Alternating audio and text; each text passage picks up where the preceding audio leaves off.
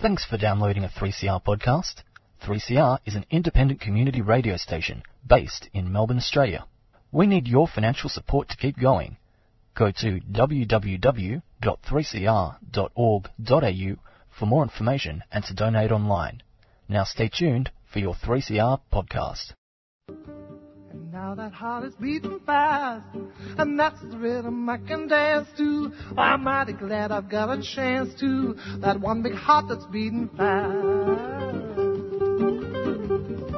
Tomorrow morning let it rain, tomorrow morning let it pour. Tonight we're in the groove together. Ain't gonna worry about stormy weather. Gonna kick old trouble out the door. Beat out old trouble on the drum. Beat out old trouble on the drum. Beat out old trouble on the drum. And kick old trouble out the door. Well, here we are on Radical Australian Community Radio 3CR, streaming live on 3cr.org.au. Last week we had a choir in here, didn't we, Dale? Yes, we did. It was an extraordinarily good hour. It was lovely. So this year... Both in tears. That was last week. We're all in tears. You know, but this week I thought we'd go one better than a choir. Yes. One better. You know, in life, you go around life and there are some people that are known by their first name. You know, like Cher, you know, Obama, Madonna. Well, we have somebody here today to be interviewed who everybody in the world knows by her first name. Nandini. Nandini. Hello. Welcome to the Hi. show. Thank you. And that's the Dowagers. If I get out of control and I start being naughty and shouting at you, she'll fix me up, all right? Yeah. And she has done it quite regularly because I do tend to get carried away. Now, a lot of people would say to me, Joe, why would a young person enter this studio full of the sweat of the elderly? I don't know. Now, Nandini, I just want you to relax. I'm not analysing you. It's not psychoanalysis. We just want to learn everything about you that you're willing to let the public know. Obviously, we will have secrets. That you're comfortable with. Yeah, we're not going to talk about that time you went sleepwalking, but that's another story. Now, relax. Think of yourself as sitting in a canoe. I'm on one end with the paddle, and I'm showing you the world. We're going down this river, there's a little tributary, and we go down that tributary, and then we come back into the river. And before you know it, your torture will be over. So now, you're in charge of the canoe, and I'm meant to be relaxed about that. Exactly. You've got it in one. That made me feel easy. Exactly. See, the whole point about interviewing somebody is to make them feel on edge, so you've actually got, you've got the power. It's an unequal relationship. Even although you are known by your first name, and I should be humbled by that, Nandini. Now, Nandini, what year were you born? 1999. Could you repeat that again? That's 199-1999. Wait, 1999. So you were born in the last century. That's right. But that makes you, what, 19, 20? I turned 20 this year. This year. So you're 19? At the moment. Great 19. Age. Yeah. And you're in the studio of two old people. Well, one middle-aged woman and an old man. Yes. I don't really have a life, I guess. I think that's the right answer. Now, people are going to say to me, Joe, how can a 19-year-old fill an hour? Easily. And it's very simple. What's the first thing you remember about being on planet Earth? Well, I don't have good memory, so that's hard. But I think it's running out of my kindergarten, and I remember that my grandparents had come to pick me up, and they were there at the gates, and I was running towards them, and I was really excited to see them, and then I fell down. That's basically how the story goes, and I don't really remember much. I think I grazed my knee, and I cried, and that's about it. But that's probably my earliest memory. It's a little bit like being born, isn't it? Yes. I mean, it was your first memory. It's probably just the rest of pretty my life traumatic. running towards something that I want and falling down. Falling down. Yeah. Well, I mean, Yeah. That's a good analogy there. Yeah.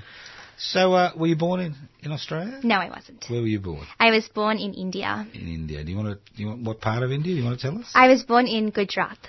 Gujarat. That's right. I've been Gujarat, but that was in 1981. Wow. Before you even conceived. Yeah. Yeah, years before. So how long did you live there for? I was there till I was 3. 3. So I don't have any memories No at memories all. whatsoever. Nothing at all. Nothing. No. Not a thing. Not a thing. Not a thing. Oh, what language did you speak at home? I spoke back in the day. I would have spoken Gujarati, but I just speak English now. Right. What's Gujarati? What's that? It's the language from Gujarat.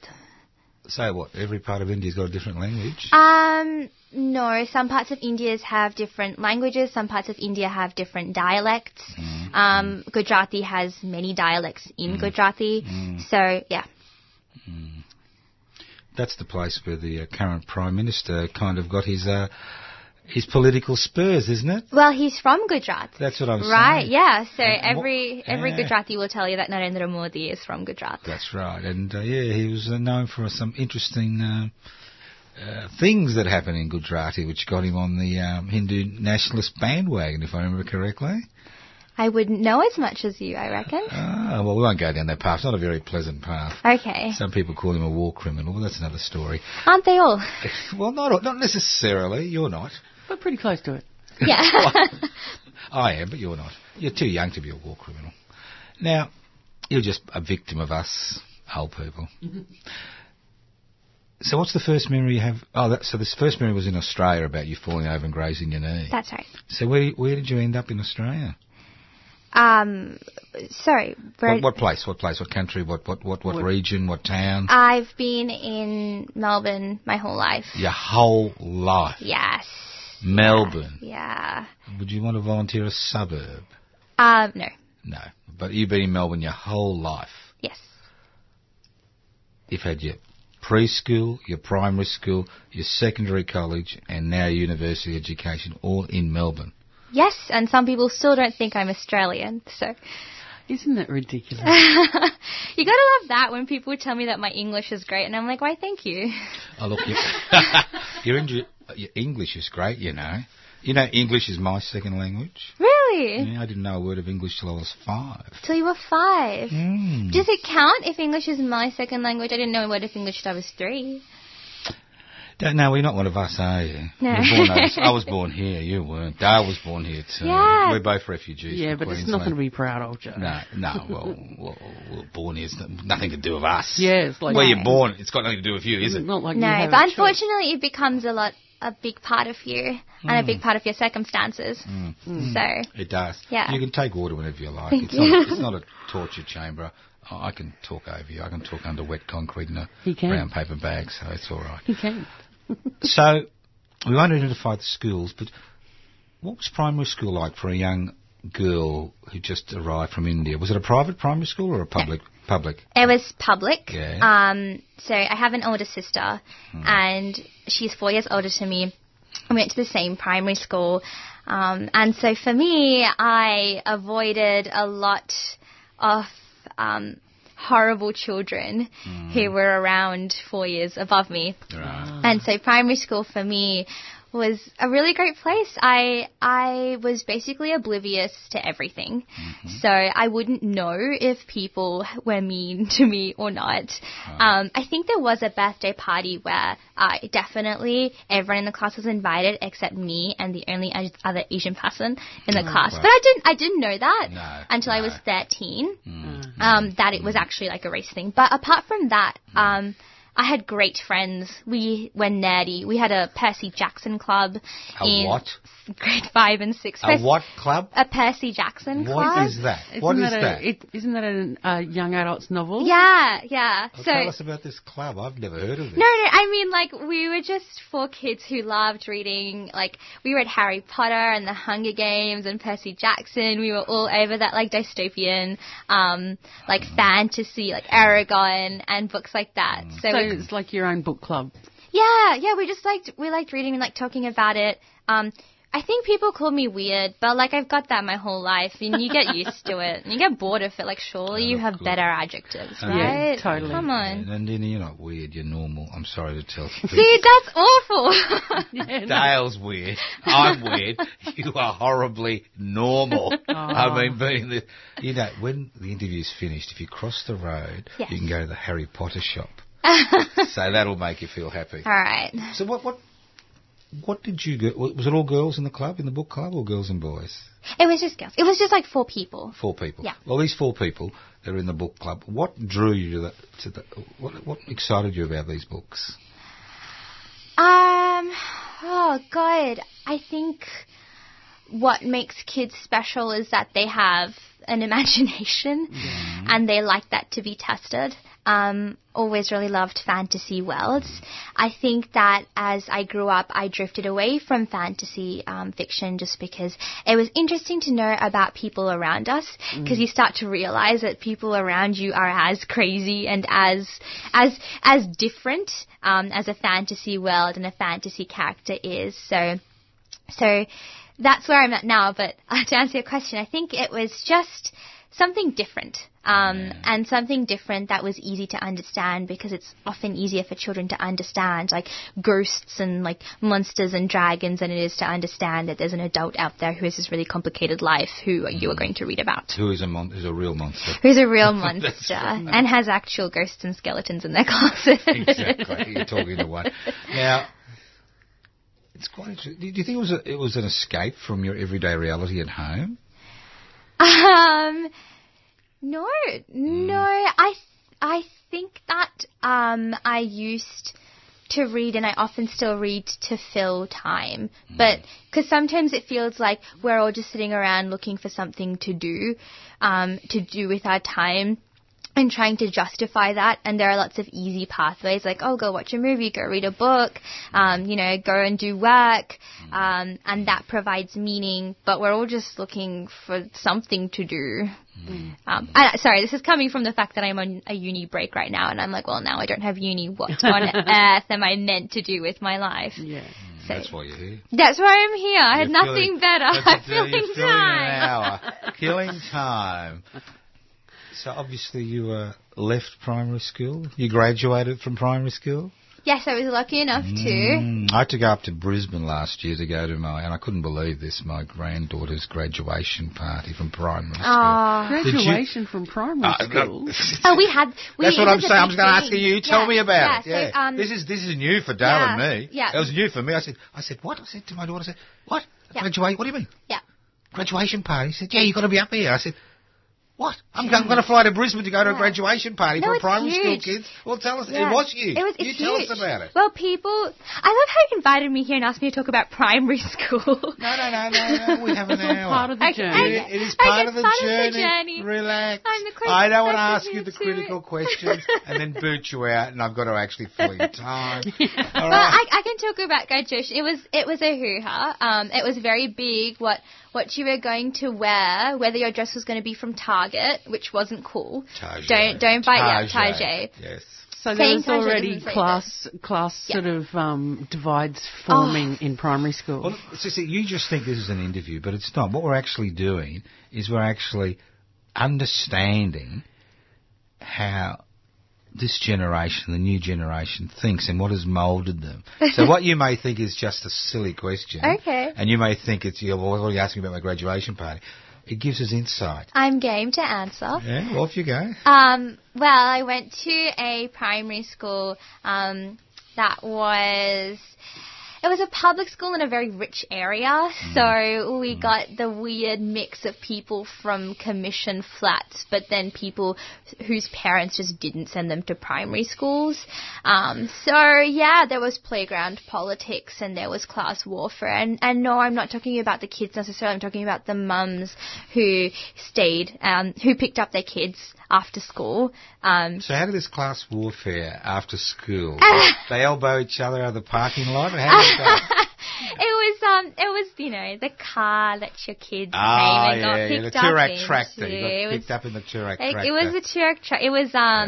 It was I don't know, my parents I think like very, very rarely did my parents get to come and pick me up because immigrant struggles, like, you know, we got to work, we got to, and like we got to start from scratch. So. Did you walk to school with your sister? I used to, yeah. That's disgusting. Not I can't getting believe picked up it. in a Touareg tractor. You actually walked to school with your sister and walked home. Yeah, it was crazy. It was radical. That is for us. radical. That is radical. Well, you weren't part of one of these primary school walking trains. Have you heard about them? I have. Yeah. No, I wasn't. You just that's did it. You and your weird. sister. You just walked home. Yeah. I can't believe it. No, but my grandparents were there. The grandparents. Sometimes, they'd walk you home. Yeah, they'd come down because they live in India, so they'd come down for a few months and help you out, help the parents out. It is hard for immigrant kids, isn't it? Oh, it's weird. Oh gosh, you just don't know where you are and like what category you fall into, and there's always people who have an opinion about you and whether you're Australian or whether you're Indian or Or Indian Australian. Or Indian Australian, and what that even means, God. And some people are Indian Australians, but they came here like much before you did or much after you did, and we're very different. Like, And there's good Indians and bad Indians. Yes, yeah. And the good Indians are the ones you know, and the bad Indians are all those you hear all those stories about in the media. Yeah. Basically, like every Indian politician has some sort of dad. Like. It's really scary. All right. Well, getting back, so you leave primary school. Before I do that, are there any teachers in primary school that you remember for positive reasons that helped you along in your journey? All my teachers. All my teachers. So they treated you just as another kid. I remember all of them. They were very encouraging. They were all very kind to me. I skipped the year level, like, off my sister. I got the dream primary school, you know, at least in my head. Maybe I'm wrong. Maybe there's better alternatives and my standard of comparison is worse than mine, so I have nothing to complain about. But, I really was encouraged a lot, and that's so much you can ask for kids, just to have people out there to say, hey, you know what you're doing is good, and keep doing that. That support is not there for everyone. So were you encouraged, do you think, because you were interested? And or were you encouraged, just everybody was encouraged at the school? Well, I was a really nerdy kid. I was encouraged because my teachers saw that. They saw that, like, I loved the work they did. I spent, like, ages doing my homework. I liked doing my homework. Excuse me, could you repeat that again? I liked doing homework. I still like doing my homework. I'm think totally it's great. Yeah. Like, I would put hours of effort into, like, these weird projects that they got us to do. And they saw that. Tell us the most weird project you can remember. I think I once counted the number of times my tap dripped, like, for a couple of minutes, and then I had to do, like, maths with that, which was very simple multiplication. That's good. But it's not bad, yeah. That's good. No, I think I had it good. That's very clever. Getting you little kids sucked into maths. Yeah. They don't do that enough, I think. No. Well, you know, it's... Well, obviously, you left primary school at some stage because you're 19, so... Recently, yeah. So how did you feel about going to a high school? In primary school, we were like, we're going to go to high school and change. Change? Yeah, that was the word. It was like, and we used to talk about our friends who were like in year 7 or 8, and we'd be like, they've changed. And it was just horrific to change. Yeah, no one wanted to do it. Nobody wanted to change. Totally understandable. Did you, I assume, because your parents worked hard, they put you in a private school? No. So No. Public school. Hey. I'm shocked. Out of here. I'm scum. But No, that shows nous. Riffraff. It shows intelligence because there is, There are exceptions. Okay, look, I went to a public school for 2 years, and then I went to a select entry school. What? So selective entry. Select entry school. In other words, you're a smart little person. Yeah, maybe. But I moved very, very far to get to my... Basically, it's like... Well, I lived in a very rich area, so it was like you either go to... any private school, or you just don't go to school. school, Yeah. yeah. So we moved out to, like 20 k's out.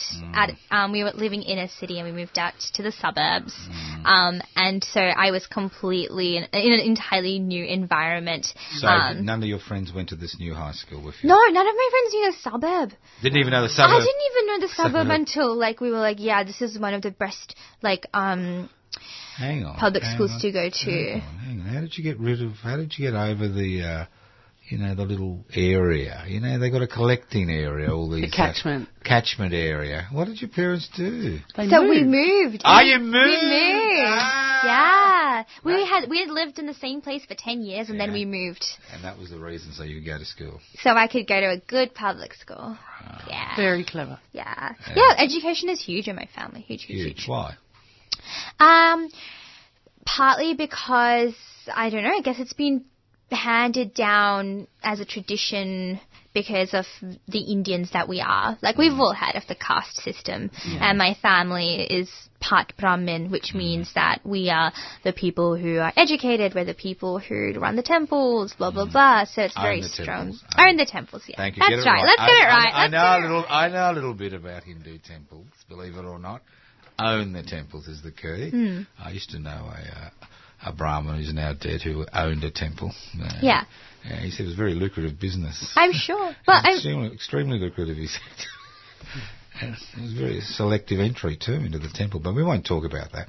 So did religion play any part in your life? Not really. I mean, like, my grandma was very religious, and so she would be the one that, like, I feel like I participated a lot because I wanted to have some form of, like, retention of that culture.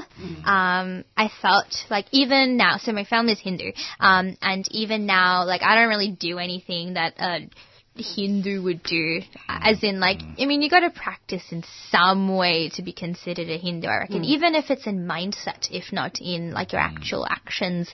But I do it because, like, it's a huge part of my family, or it was at one point, right? And how much do I have to uproot? So you've been westernised. Oh, God. Totally westernised. Yeah. Did you ever watch Rich Crazy Asians? Crazy Rich Asians? Crazy Rich. Did you ever watch that? I did. I thought the most interesting line in the whole movie was when the mother says she's American Chinese. Yeah. You're like a Australian, like a true Indian. Yeah. You're not real Indian anymore. You've been corrupted by the Western system. Transcended. That's right. The boundary. Yeah. Very good, Dale. Very good Hindu concept. You transcend. I'm impressed. It was reborn. But I see what I think is interesting about Crazy Rich Asians is that Asians had to be crazy rich to finally make it into Hollywood, which is great, right? Love that. Yeah. But I just thought that sentence said it all. It's the same in the Italian community where I come from. It's the same in all immigrant communities when they first come to this country. You take on. I mean, the parents are basically, to me, my parents were sacrifices. Yeah. They were human sacrifices for their children. They come here, a strange culture. They uproot themselves, a strange language. Education is everything. You need your kids educated to go ahead. So you sacrifice yourself for the sake of your children. Do you feel the same way? There are a lot of, I don't know any Indian person, like immigrant, who doesn't feel the guilt of that sacrifice. And that is why we, like, keep to our curfews. That's why we go and do our work, because we understand that sacrifice. I mean, I don't think I understand it enough. I think my parents tried their best to protect me from knowing the extent to which they had to sacrifice. But they can't hide it all. No. So, and it's, the guilt is strong.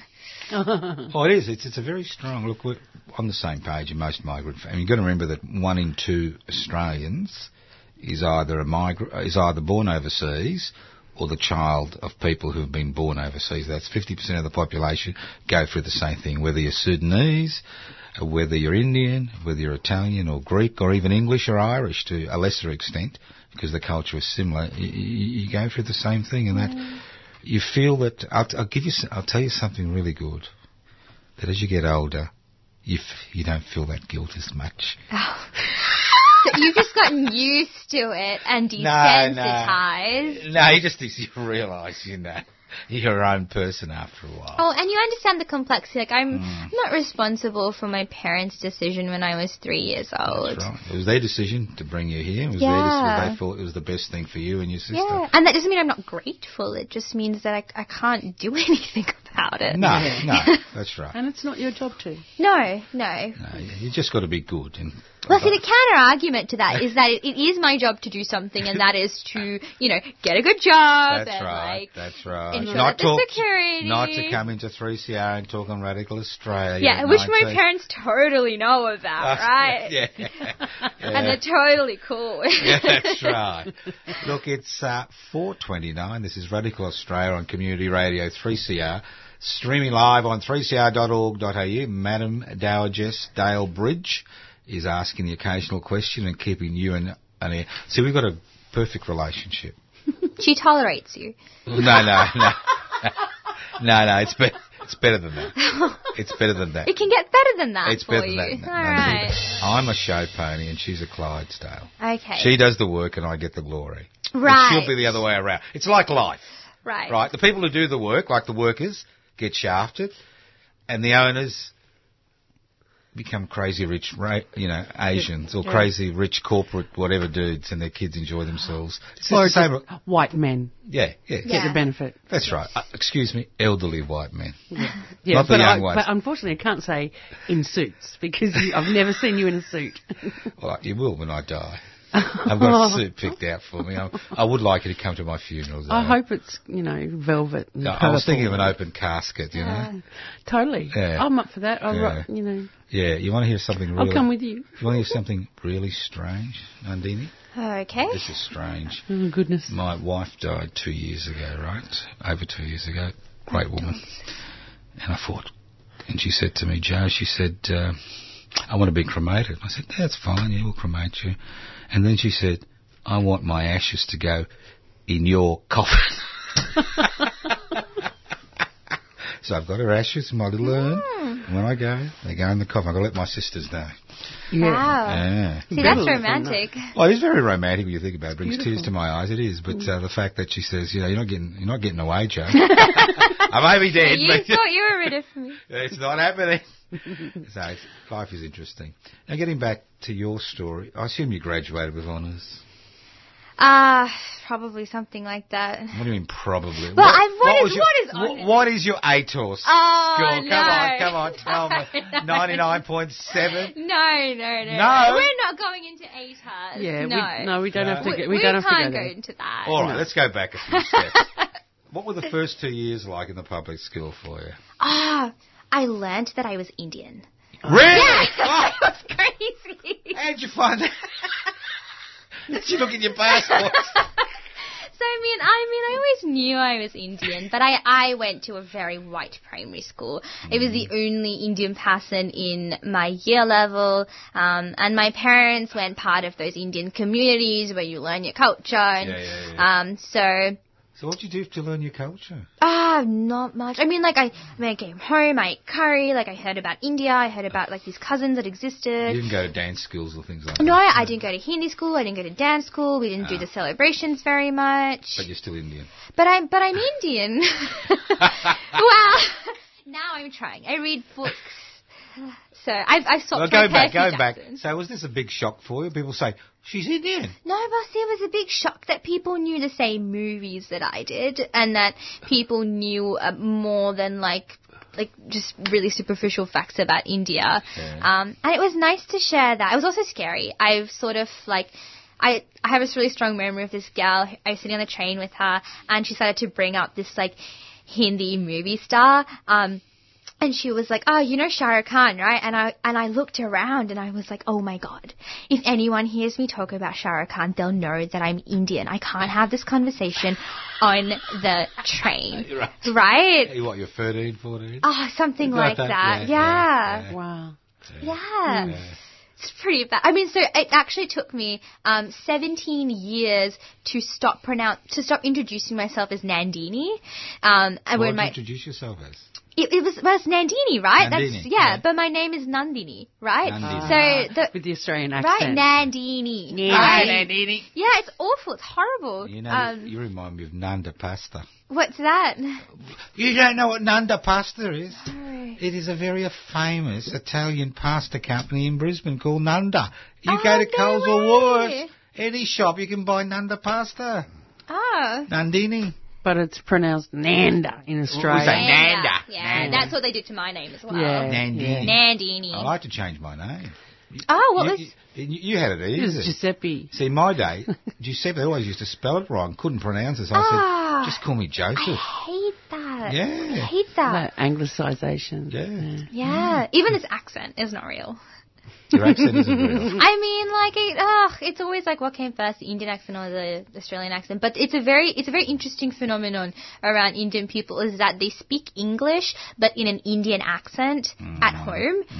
So like everything changes. Like and people are like, oh, that's so cool. How do your Indian accent? I'm like, no, that's not how it works. Yeah, like I have been trained not to do my Indian accent too, right? Like, so I figured out, like last week, I figured out how to get around this. So I just pick up my phone and I pretend I'm talking to my mum on the phone. I can do it. It's crazy, right? But like so I've had like dual conversations where I'm at the cashier and I talk to my mum in my Indian accent and then I talk to the cashier and I switch it up and like. It is impressive. Yeah. I'm a professional, right? Look, you're so impressive that I want you to do the next 5 to 10 minutes in your Indian accent. So I've actually tried because I want to see if I am brave enough to go around in my Indian accent and risk people knowing that I'm Indian. I wanted to do that, but I don't know how to. Unless I pretend I'm on the phone with my mum this whole time. You realise, look, I hate to tell you, Nandini. I'm brown. Are you going to say that my skin colour is brown and people already know? No. Okay. No. Well, you're about as brown as I am, you know. Oh, yeah. But it's not that you're brown, but you look like you come from the subcontinent. Ah, shit. So people just look at you and they think, is she Pakistani, Bangladeshi, I hate that, Indian? right? Oh, my You God. know, where is she from? Yeah. Hello, where are you from, dear? Melbourne. Melbourne, right? Yeah, I love that.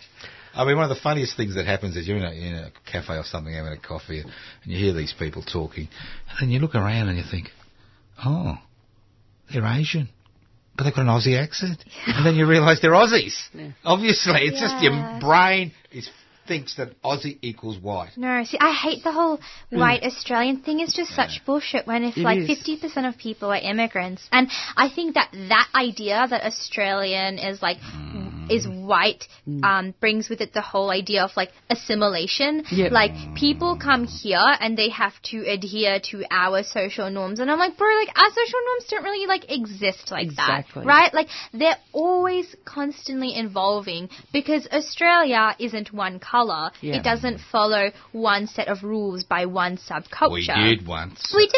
And then, no, we never did. Didn't we have a white Australia policy? No. Yeah. We had a white Australia policy, but people don't understand this. So that was for Europeans in the very early as well? days, in the very early days, there was the stain on the Australian character, and that stain come from two areas. One, sexual interaction with Aboriginal people, mainly women, right? And being a convict. Now, if you did DNA analysis of all the Tasmanians who were there, say all the white colonisers that came in the first 50 years, you will find an inordinate amount of number of people who've got a little bit of Aboriginal DNA. Yep. So there was never such a concept. This White Australia policy is an intellectual thing. It's not something that is real. Never has been real. Yep. Never. I mean, if you go to North Queensland, you had people from all corners of the earth that used to come here. Yep. You know? And you know what one of the saddest moments in Australian history is, apart from the genocide of the original inhabitants? What? Well, when we formed Federation, the first bill that was passed was the White Australia policy. And the Kanaks. Ever heard of the Kanaks? No.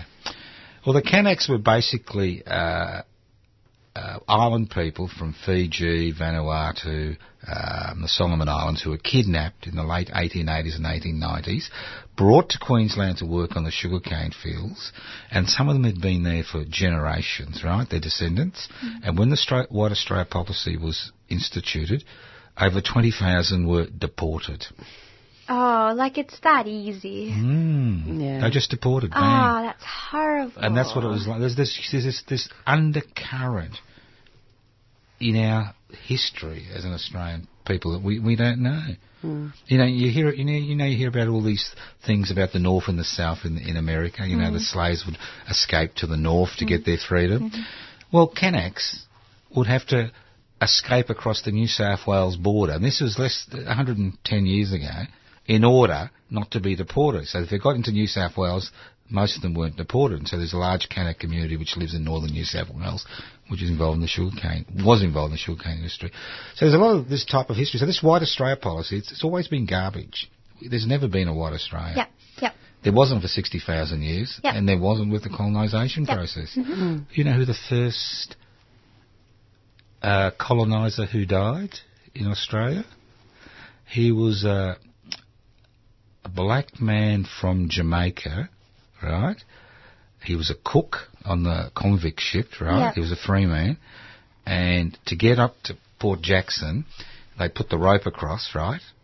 And he was crossing the rope, and the young cabin boys were playing with the rope for him to fall, and he fell in the water and drowned in Port Phillip Bay. Oh my on day one. God. So what I'm saying is we've always had, whether it's an Indigenous history or an immigrant black history. Yep. Two of the people, there were 13 people tried for high treason during the Eureka Rebellion. Two were blacks. Yep. One was a freed slave from America, another one was a gentleman from Jamaica. So this white bullshit has always been bullshit. Yeah. So you're welcome. Even if you put on your Indian accent. All right. Awesome. What did you excel at high school?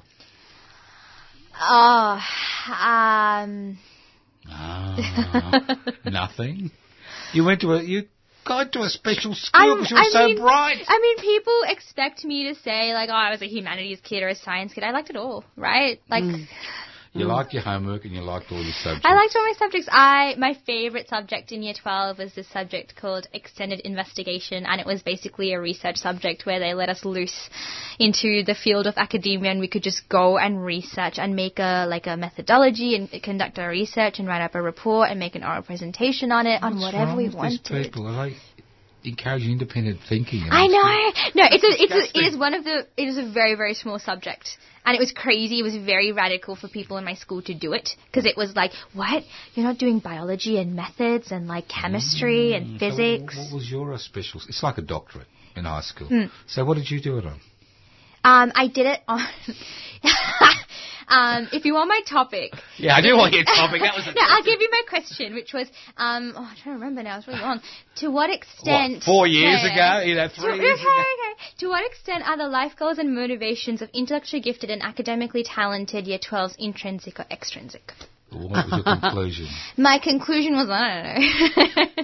It was basically that what I found from my research, which was also very shoddy research, but it was an attempt, was that there are a lot of students out there who would self-report intrinsic motivation, but in the second and third stages of my research, when I tried to, just double-check that, they would make motivation trees. So they'd write out why they were doing something, then they would write out why that's important to them, why that's important to them, why that's important to them, and that's a technique called laddering, and it's meant to create this chain that ends eventually in like this final motivation. And that final motivation can then be like analyzed to see what the content is, and that's meant to, depending on what your motivation theory is, like it's meant to inform what the crux of that entire motivation chain is about and for. And so there are a lot of kids out there who thought they were doing it for intrinsic reasons that came from within themselves, but if you teased out that motivation a bit, you'd find that it's a bit of bullshit. And there was a lot of other reasons why they were doing that. Guilt. Yeah. Like in your case. Yeah, guilt. Parental guilt. But also I think that being said, that's not conclusive. There are lots of things that I think is wrong with the theories, and trying to mix theories is a bit hard. So, yeah. So what does a bright young woman do when Year 12 ends? She thinks she'd have to choose something now. Are we in the lucky position where you could choose what you want, or were you kind of limited in what you could choose? I have a really funny track record. I was enrolled into biomed and commerce, and then I dropped it to do... Excuse me, can you tell me why that combination? But did you want to create something and then sell it and make $1 billion? Was that your motivation? No, I mean, I've definitely been that brown kid, as we all probably are, who grew up hearing about medicine. And so that was definitely pushed a lot. And so I didn't get into medicine. And which I'm really glad about, but I won't say that too loudly. And I then enrolled into biomed and commerce because I really liked biology once. I did one subject and I was like, well, science is virtuous. Everyone likes women in STEM right now. It's the big thing. It's the big thing. It's the fashion. Yeah. It's the fashion. Yeah. But you realise there's no jobs at the end of it. Yeah, sure. So everyone says, women in STEM, but it's like women in STEM in like big consultancy firms, not when the government is cutting funds for like sirens. A lot of our listeners would actually think that STEM is the stem of a flower. Could you explain what STEM is? So it's an acronym that stands for Science, Technology, Engineering, and Maths. In other words, the nerdy subjects. The nerdy, yeah. See, that's the generation showing. We just call them subjects. Well, now. I in high school, in grade 12, I did maths. This was in 1969, I think I graduated in high school. I did maths A, maths B, physics, science, English, and for light relief, French. Wow. And that was the nerdy subjects. Okay. But now it's different. Yep. All right. So how long did you last in biomechanics? No, I went to the orientation, and then I was like, what am I doing here? So then I enrolled into science, which is what I'm doing right now. But I'm still very much... What type of science? So something in biology. Something? Something in biology. What do you mean, something? I mean, like... What, a Bachelor of... I'm doing a Bachelor of Science, so in that I can choose literally anything that comes under science. So that's as broad as like physics to maths to biology to chemistry to botany to evolutionary ecology. So what's pushed you in the science direction? I'm still trying to answer that question, to be honest. To yourself, I'm still sort of like, God, I want to do an arts degree and study philosophy, which is what I do in my other subjects. What other subjects? What do you mean? So at Uni Melb, which is where I go, you get to have... Of course you'd go there. Yeah. Of course you'd go to my old alma mater. Of course. Of course I'm a huge snob who goes to Melbourne Uni. Yeah. So you get to do one breadth subject a semester, which has to be in a degree that's not yours. Right. Yeah. And what are you doing, philosophy? Yeah, yes. What do you think of, it's first year or second year now, philosophy? Second year. What do you think of it? I'm in this philosophical struggle about philosophy, whereby I think it's very interesting to ask fundamental questions. I also think that you will never find an answer because philosophy doesn't know how it knows. It basically, science has a way of finding answers because it's got a criteria. It's like, well, if we test this heaps of times, and we can probably apply it to everything else, right? It's got a framework. It's got a scientific method. Philosophy still doesn't know how it knows anything. It's never about ideas. It's never about answers. It's more about ideas and questions. Now, that's all well and good, and it's great for critical thinking, but when you're sitting around talking about whether the matter in front of you actually exists, you're like, God, like, people are dying in other countries, in our own country, right? No time for Cartesian. Exactly, like Cartesian dualism, does that happen or not, right? I don't know, but I think it's still really fun. It's still very interesting. It's a great place, way to stretch your brain, to exercise the lateral thinking. Sure. I don't trust any philosopher. Dale, do you know Beth Matthews? I'm not. No. Yes. Of you course. Know Beth, she does radical philosophy. Radical She used to help me in other things here at the station. And one day she said, I want to do a radical philosophy program. And I said, cool. Good, I will support you and I'll go to the committee and I'll tell them you're going to do a great thing. So she finally got a program. And guess what? She excluded all men from his show. She said, there's too many male philosophers. We only want to hear from female philosophers, so good luck to her. Yeah, I think it was a great idea. No, well, fair enough. If you want to hear to good female philosophers, and she interviews people from all over the world, radical philosophy with Beth Matthews here at 3CR. Thank you. Yeah, it's a very good program. And I believe it's a podcast. Yeah. It is podcast. The diversity is a joke. And I read a book, and there was a Indian woman who was an immigrant who moved when she was to America when she was like 30. And this is a fictional character, and this was like 2 months ago. And she became, like, she was studying philosophy and she got her PhD in philosophy. And I was like, Indian women can do that? Like, oh my, like the lack of role models out there. Well, that's just, what she's doing. It's just, and she's interviewed some extraordinary women, some in their 90s who've been philosophers for years. Now, Nandini, I don't know how to say this, but we only met 4 days ago, 5 days ago. Yes. What drew you to the steps of the Victorian Parliament House last Friday? Right. So, well, the context is I'm meeting my sister and her boyfriend at a restaurant, and I got out of Parliament Station and I looked to my right and I saw your protest, and I was like, well, I have 2 options. Like, I can either go and learn something and talk to people who might have actually something interesting to say, or I can just keep walking. And I always think that the first option really gets you not necessarily places in life, because I think that assumes that I'm looking for somewhere to go and I want you for my own gain. It's more that it gets you to learn more about people, right? Like, I like reading.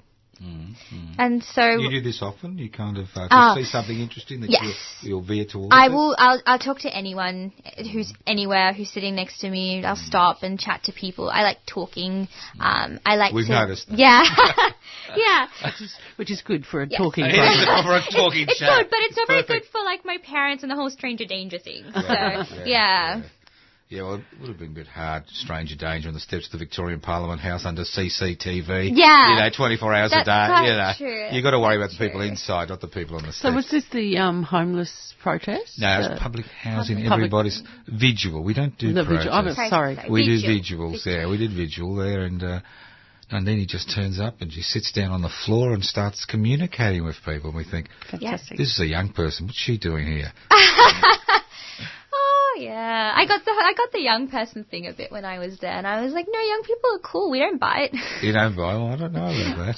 But was it the Wednesday Action Group or something? No. We had a 24-hour vigil on the steps of Parliament House for public housing, everybody's business. Right, yeah. So homelessness is just the tip of the iceberg. We were looking at the concept of public housing. Well, and a lot of people, it was interesting, a lot of people came like you, who we didn't know, that turned up and had a chat and thought about the idea and then moved on. That's the whole idea of having a 24-hour vigil, because it becomes very friendly. We did a 10-day vigil 6 months previously, and that was fascinating because of the rain and the hail and the lightning and the thunder. Yeah, but that's good. Bill's character. Now, getting back to you. Yes. What are your plans for the future? You're 19, the world's your oyster. I know I've done my best to destroy the future of the younger generation. Yeah, through climate change. You and all your friends. Yeah, well, I don't have friends. We've done everything we can to destroy your life. You can't buy a home. You can't rent. You got a HECS debt. We've destroyed the planet. Well, we're trying to destroy the planet, and we're all worried about our superannuation. So, what are your plans? Are you going to put us up in front of a wall and shoot us all, or what? God, I don't know. God, I don't know. I have this very vague ambition that I'm going to have done something that matters, which doesn't mean a lot, and matters to who and why it matters is very hard to answer. So it's not really an answer, is it? Well, it is an answer. I mean, a lot of people at your age have an ambition to own a home or make lots of money or have a professional reputation. No, see, so I'm meant to want that, and I'm like an idealist, and I will grow out of it. I have been told. Been told. Look at me and look at Dale. That's right. We're the idealists that didn't grow out of it. Good, thank you. We're not ideal. You're a realist. You're not an idealist. You're a realist. Never heard that before. You know what you are. You've got hope in your pocket. You know what hope is? Not stupidity. No. Hope is the love child of desire and expectation. The desire for change and the expectation that change will occur. And a lot of young people are born with have hope at your age. Yes. But it gets squashed out of them by so-called reality. Yes. So don't ever let that hope go, because that's what keeps people like Dale and myself going year after year, that hope that things will improve and will change. And that's what the system does to you. It squeezes that hope. Yeah. But it has a reason for doing that. It wants to protect its own interests. Absolutely. As much as it doesn't want you to think, right? Yeah, and I was very shocked that you were doing that project in year 12, which allowed you to research anything you like. Right? That was shocking. Does that happen at university now, or is it all continuous assessment? No. I mean, like, it's assessment, but we still. Okay. If you're doing an arts degree, yes, you get to write an essay about, like, within reason what you want to. You get topics, but you get to research what you'd like to. Yeah. In a science degree, no, you do not think. That's not for you. That's for PhD students. Right. So you hold off on the whole thinking thing until you forget how to think. I don't know how it works, but yeah. So no thinking now. You just do the formulas and. Well, I mean, I can't speak for like maths and physics and stuff, things that I've never understood. But at least in biology, and this is my constant criticism of it, and also I'm willing to be challenged, and I'm waiting to be challenged on that because I want to. How are you going to be challenged in biology? Well, it's a very. It's a kidney. I mean, it's made of glomerulus. Well, it's got a cortex. No, but that's a challenge. People didn't know that it was a kidney. I know. People didn't know That's any right. of those things That's right. until they were challenged to find out. Yeah, so what are you going to find out about the human body that nobody else has discovered? Oh, look, I don't know about the human body. I know. I'm going to give you a project. Okay. I give homework to the younger. I do like my homework. Yeah, well, I want to know, Yes. and I've always wanted to know this, and I'm nearly 68, and I've been a doctor for 45 years, and I've never known this answer, and I need this answer. What is the role of the appendix in the body? Well, see, Or is it vestigial? or do you need an answer to that? Because, I mean, we can No, get I'd rid like of... an answer. I don't need You an need answer. an I would answer. like an answer. It's Okay. a challenge. So when you're bored and you've got nothing to do, instead of reading Harry Potter books, you can actually research that for me. Or I could just think about the existence of, like, the material things in front of me. About as much utility, right? Yeah. All right, look. Have you got any... Usually I ask old people if they've got any advice for the younger generation. I'm going to ask you as a young person, have you got any advice for the older generations apart from mass suicide? My advice for the older generation. I'd say two things. One, listen to us. Yes. And I think that, like, it's easy to look at us and be like, hey, like, young people don't know anything, which, you know, to a certain extent, sure, we haven't had the life experiences. But there's value in having not been exposed to certain things as yet, which make you old and thick-skinned and whatever. So we have value in what we say. And also, I feel like I've been around a lot of older people recently, and they're always like, oh, you know, like, wow, you're a young person and you're, like, relatively switched on and you care about things. I have hope. And I'm like, no, come on, like, don't judge young people like that. A lot of us are like this. In fact, everyone I know is like this. And sure, I might live in a little microcosm of Melbourne, but there are a lot of young people out there who are worthy of giving you hope. You just don't know about them. So that, yeah, there are a lot of us out there who are really great, and maybe they just aren't heard enough, and their greatness isn't applauded enough. But yeah. I'm applauding your greatness. And to everyone else out there. Out there, and look, I agree with you. I'm going to go to my grave happy knowing that the earth is in the hands of people of your calibre, and that you will resolve all the issues that we have created for the all human. of them. Every single Yes. one. Otherwise, you'll all die. Okay, Yes, so you've yeah. got no choice. That's quite So right. thank you for coming in. Thank you for coming at Thank the you last for having moment. me. No, it was a pleasure talking to you. And look, what we try to do on Radical Australia is just interview different people and just have a chat to them and see what makes them tick. And a lot of people identify with what's happening. And I think, I'm being serious, we've had a number of young people through the studios, not just octogenarians and nonagenarians. But, you know, people in their 19 and 18 or even 17. And the thing is, you're quite right. Hope is eternal. And, look, I have no issues regarding what's going to happen in the future. I'm sure that people like you will get rid of the bastards like us that have stuffed up your world. Thank you for coming, Nandini, and look after yourself. And you're a great contribution to this country and the world because you're a international citizen. Yes. Thank you. That's Thank you very right. much, Dale. Thanks, guys.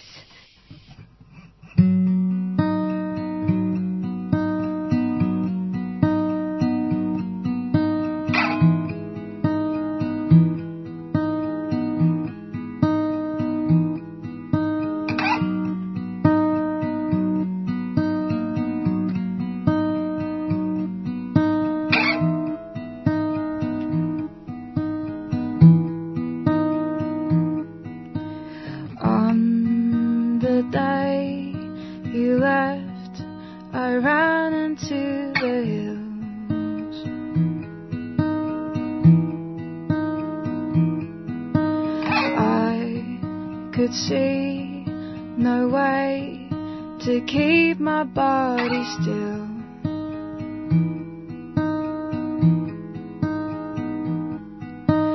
When you heard the call, you left me on my own.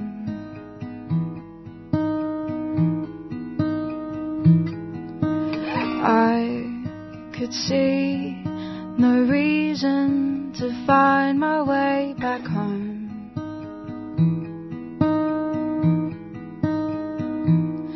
And the woodsman lives by the river in the valley, and he waits for me like a spider between the trees.